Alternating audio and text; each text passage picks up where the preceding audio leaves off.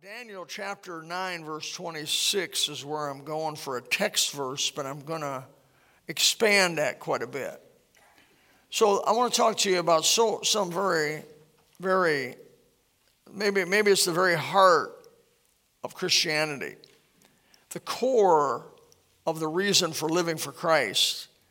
Excuse my terminology, but the very guts of the Christian life is what I want to address with you tonight real quickly.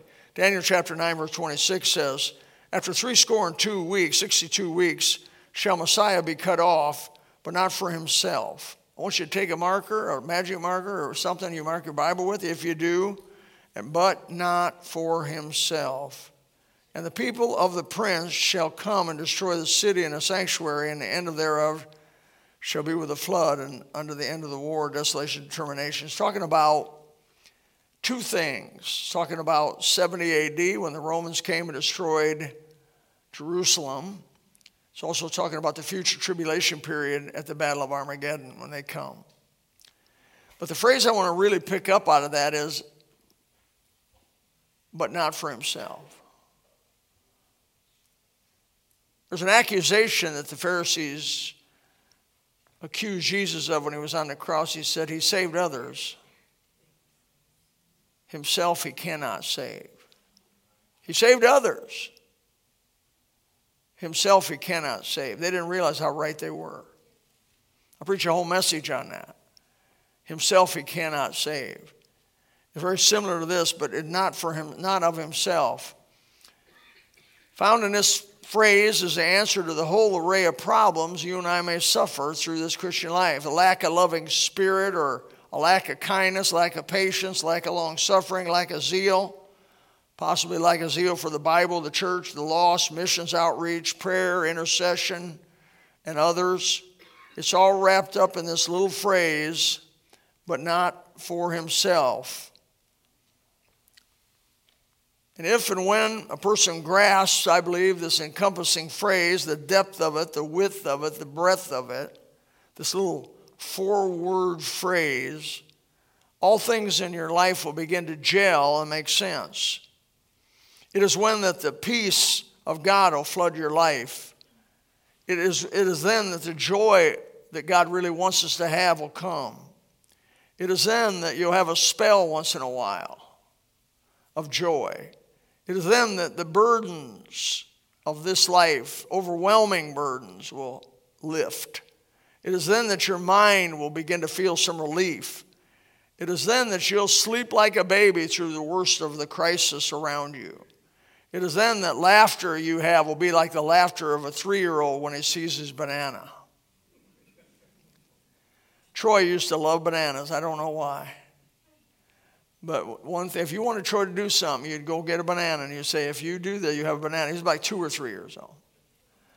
And what I used to love is I would hide the banana, and pretty soon I'd pull it out like that, and he would go into a deep laughter that only a 2 and 3-year-old can really duplicate. It is so pure. And I got thinking through the years about that, about how children have such a pure laugh about them at a certain age. That if you met Michael the archangel and Gabriel, they're more like that 2 and 3-year-old child than they are like us. Oh, they're mighty in power and intellect, no doubt about it.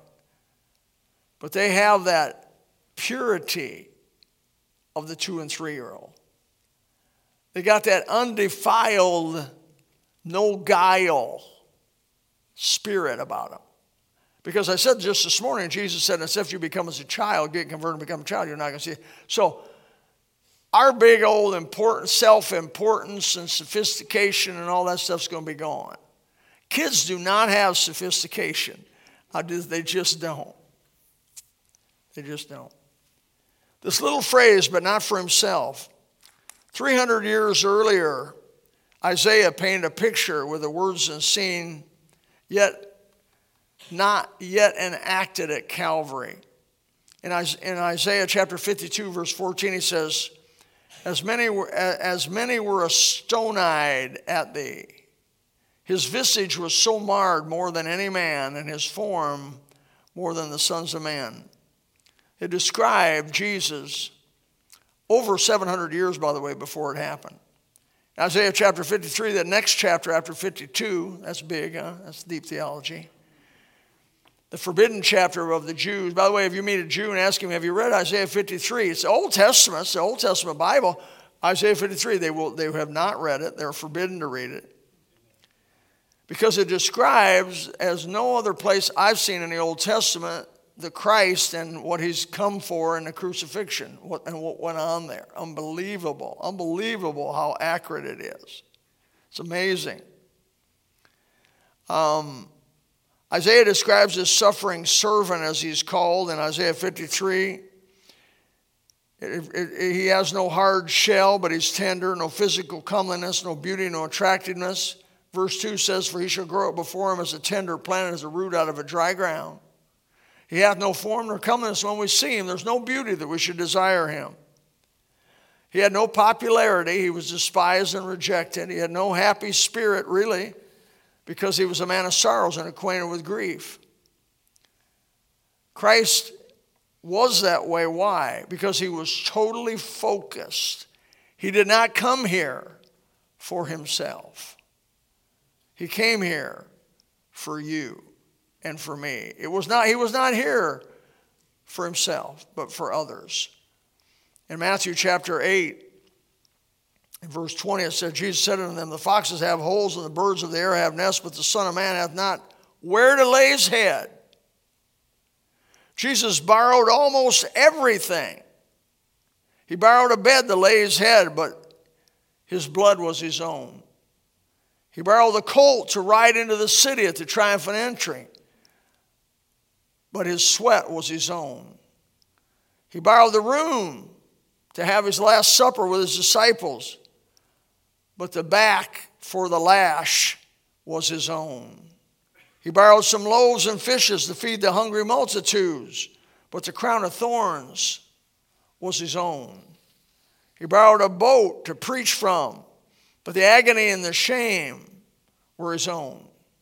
He borrowed a purple robe even that he wore, that Herod put on him, but the awful thirst he had was his own.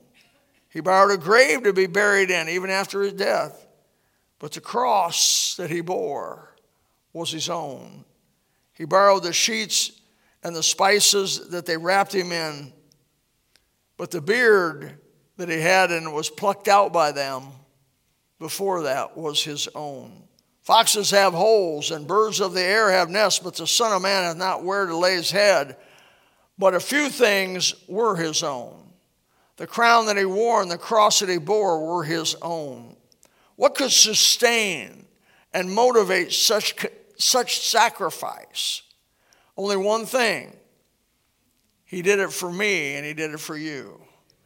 An overpowering love for you and me is what motivated the Lord of all that is to become man, take a form of a servant made in the likeness of man, and being formed. And I missed that verse this morning, didn't I?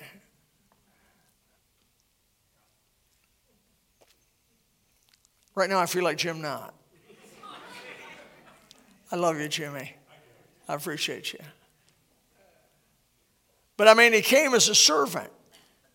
He came humble. The Bible says he came humble. He didn't come as a noble. He came as a carpenter's son, a working guy's son. No extra place, no fancy place to live. By the way, the Bible says in Galatians, in fullness of the time, God sent forth his son, made of a woman, made under the law. The time that God chose his son to come, they had no electricity. They had no dehumidifiers. They had no fans. No electricity. Hot. No running water. The Romans had running water, but that was for the elite. The average person had no running water. think of life in a tropical climate right here in Florida without those things that I just mentioned. I'll tell you what, it'd depopulate real quickly. God came because he loves us. He did not come for himself. He was despised, but it wasn't for himself. He was rejected, but it wasn't for himself. He was grieved, but it wasn't for himself. He was wounded, but it wasn't for himself. He was bruised, but it wasn't for himself. He was scourged, but it wasn't for himself. He was beaten, but it wasn't for himself. He was blamed, but it wasn't for himself. He was oppressed, but it wasn't for himself. He was afflicted, but it wasn't for himself. He was silent, but it wasn't for himself. He was stricken, but it wasn't for himself. He was violently murdered, but it wasn't for himself. He was in travail of soul, but it wasn't for himself.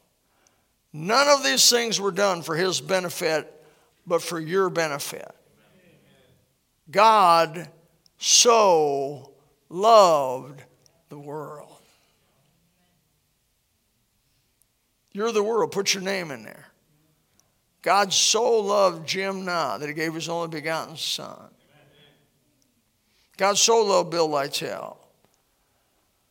The scars in Jesus' hands, which, by the way, he has retained. There won't be many things in heaven from this earth, but a few of them will be the scars in his hand and the scar in his side. That went to heaven from earth. There was a blaze in a home one day, and a bystander heard the screams of the people inside the house as the smoke had blinded them, couldn't find the doorway. And a man passing by heard the scream of a young boy and ran into the house. You know how you put a wet cloth over your face best you can, take a big breath and run into the house. And amazingly, he located the child, was able to pull the child out. But the child's mom and dad, brothers and sisters, and everybody else in the house died. The child, later on, was the only one alive from his whole family, went up for adoption. And so it went to a court proceeding, and this nameless rescuer applied for the adoption of this young child that he had been led and God had allowed him to save. In the court, it's reported the judge asked the man what qualified him as a father, because, boy, you adopt somebody, they put you through it. What is it that you qualify? What makes you qualified to be this boy's father? The man didn't say a word. He just held his two scarred hands up that were scarred by the flames that he went in the house and saved the boy. All he had to do was put his hands up. All Jesus has to do in heaven is put his hands up. Does he love me? Look at his hands. Look at his hands. When you wonder if God loves you, look at Calvary. Look at his hands. Look at the thorn-crowned head. Look at his pierced side. Look at his nail-scarred feet. Look at the scars on his back from the scourging he took and the beating he took. Look at the life of poverty that he lived and utter selflessness, but not for himself. Once I realized the depth, in some degree at least, of the sacrifice for God that God did for me through Jesus Christ, it was not hard for me to give up what he was asking me to give up. God comes by your house and he wants you to do his will. Once you get born from above, all of a sudden, it's not about you, it's about him. But the one asking you to give your life for him already gave his life for you. And it seemed reasonable to me that if God loved me so much to save me, the Bible says, stuff like he goes to prepare a place for me, that he cares enough about me that he's preparing a place in heaven for me. And you know what? You're going to like the color. Girls, you're going to like the way the layout is of the rooms. Because why? He knows you like no one knows you. He knows what you like. And he said he goes to prepare a place for you. I take that personal. He wanted to prepare a place for me, not prepared a place for Kathy that I got to live in, like it is now. I don't know if you married men have the same dilemma I have, but about everything she likes, I don't. Meaning, the color she likes is not my favorite. I have another favorite color. The food that she really likes, I really don't like. I have other food that I like. The way she wants to decorate the house is really not the way I would really decorate it. So you say, Brother Bill, you're the man of the house, so I suppose it's decorated exactly like you want it decorated. Wrong.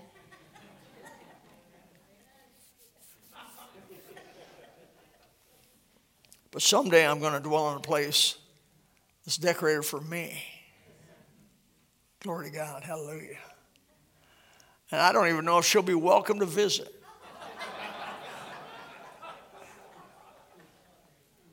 She will. She won't want to visit.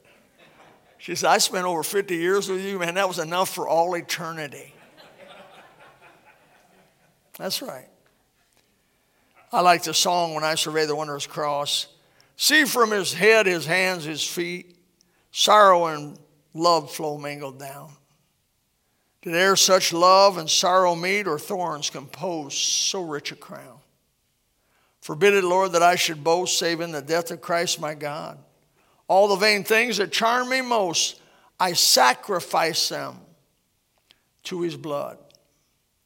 Love so amazing, so divine, demands my soul, my life, my all. When God comes by your house and you get born from above and he wants you to go to church, he wants you to go to a local body of believers that he's saved, by the way. Who formed Gospel Baptist Church? Well, at the very heart and rudimentary, fundamental base of this church are born-again believers. And he saved you. No staff member, no. We may have been part of leading people to Christ, but we did not save you. God saved you. He made you aware internally of the gospel and explained it with the Holy Spirit so you could be born from above. So every local church is a manifestation of his mercy and his grace, and he wants us to get together, and he wants us to organize, and he wants us to reach the lost world by the grace of God before it's too late. He wants us to go out into the neighborhoods and highways and compel them to come in. He wants us to go door to door and tell go into the world and preach the gospel to every creature. Don't miss any of them. Go everywhere. He wants you to pass gospel tracts out. He wants you to go to nursing homes. He wants you to have a Christian school to where you're able to influence boys and girls for Christ. He wants you to do all these different ministries. He wants you to be part of the nursery program. He wants you to teach Sunday school if you can. He wants you to sing specials if you can. He wants you to do all these things for him, but he's not asking too much of us. Because he demonstrated his love for us in such a great degree. Years ago when I was 18 years old, 18-year-olds is a relatively selfish age. Teenagers and the teenage years are relatively selfish years. It's me, me, me. And at 18 years old, I saw Christ and him sacrificing himself for me. And I said, Lord, we're kind of like old Isaiah chapter 6, here am I, Lord. I don't have much. Would you send me? Would you use me for your service? I'll clean the church, and I have. I'll clean toilets, and I do. I'll fix, I'll paint, I'll maintenance, I'll do soul, whatever you want me to do, soul winning, all the spiritual part, I'll do whatever you want me to do. I am totally in. Why? Because I got some unique? No, there's nothing unique about me at all. I'm just an old junkyard dog saved by the grace of God. But I do understand he loves me. And nobody's loved me like Jesus has loved me. And nobody's loved you like Jesus has loved you. Nobody. Nobody's loved you like that. Nobody ever will love you like that. And his love demands my soul. It demands my life and my all. That's what we call in Christian circles dedication of your life. You get saved, that's one thing, but you dedicate your life when you realize what Christ has done for you and say, Lord, I'll do whatever. I'll trim bushes out here. I'll trim hedges out here. I'll trim weeds out here. I'll pull weeds and do whatever the grace, whatever it takes to make things better and to give a testimony of Christ, we'll do it. It's a beautiful thing. Beautiful thing. You're not being put upon to serve God.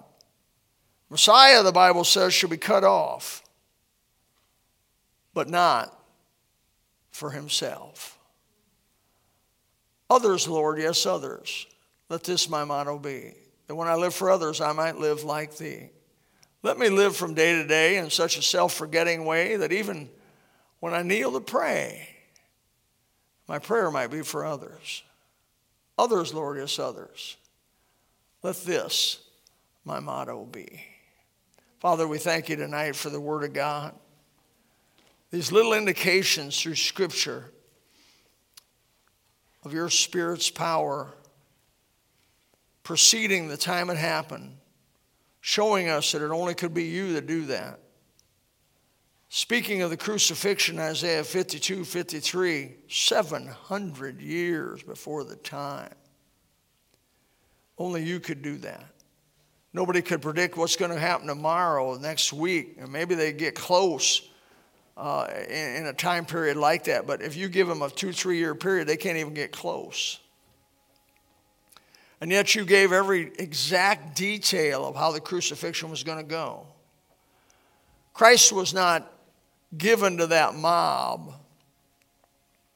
He was not taken and crucified against his will. Everything in that whole setup of the week of the Passion was exactly according to plan, that he would give himself for our sins. Satisfy the justice of God that demanded death for sin. And the death of the Lord Jesus Christ himself substitutes for my death. And now I get to go free if I have simple childlike faith in him. Maybe you're here tonight with that. You've never trusted Christ, your personal Savior. You've never pulled the trigger on that thing, dropped the hammer on that, and said, I have asked Jesus verbally in prayer to save me and be my Savior, and I believe he is the Son of God. I believe he was resurrected from the dead, and what the Bible says about him. You may not know much of what the Bible says, but what you've heard and what you've seen, you know and believe. Oh, dear one, maybe the Holy Spirit's touching you tonight to be saved. Make that decision. Make it public. If you'll confess me before men, I'll confess you before my Father which is in heaven. I mentioned that this morning. That's so big. Have you confessed Christ publicly? Those verbal testimonies that we're getting ready to video, that's part of that. Confessing Christ publicly. It's a spiritual thing. It's an asset spiritually to be able to confess Jesus. Yes, I'm saved by the blood of Christ. Father, help us as a church. Encourage us in the way. In Jesus' name, amen. Let's stand. If you would like to know more about the Lord Jesus Christ, you may contact us at the church website, gospelbaptistchurch.com, or you can go to Facebook and type in Gospel Baptist Church, Bonita Springs, Florida. Also, you could call the church office at 239-947-1285. Thank you, and God bless.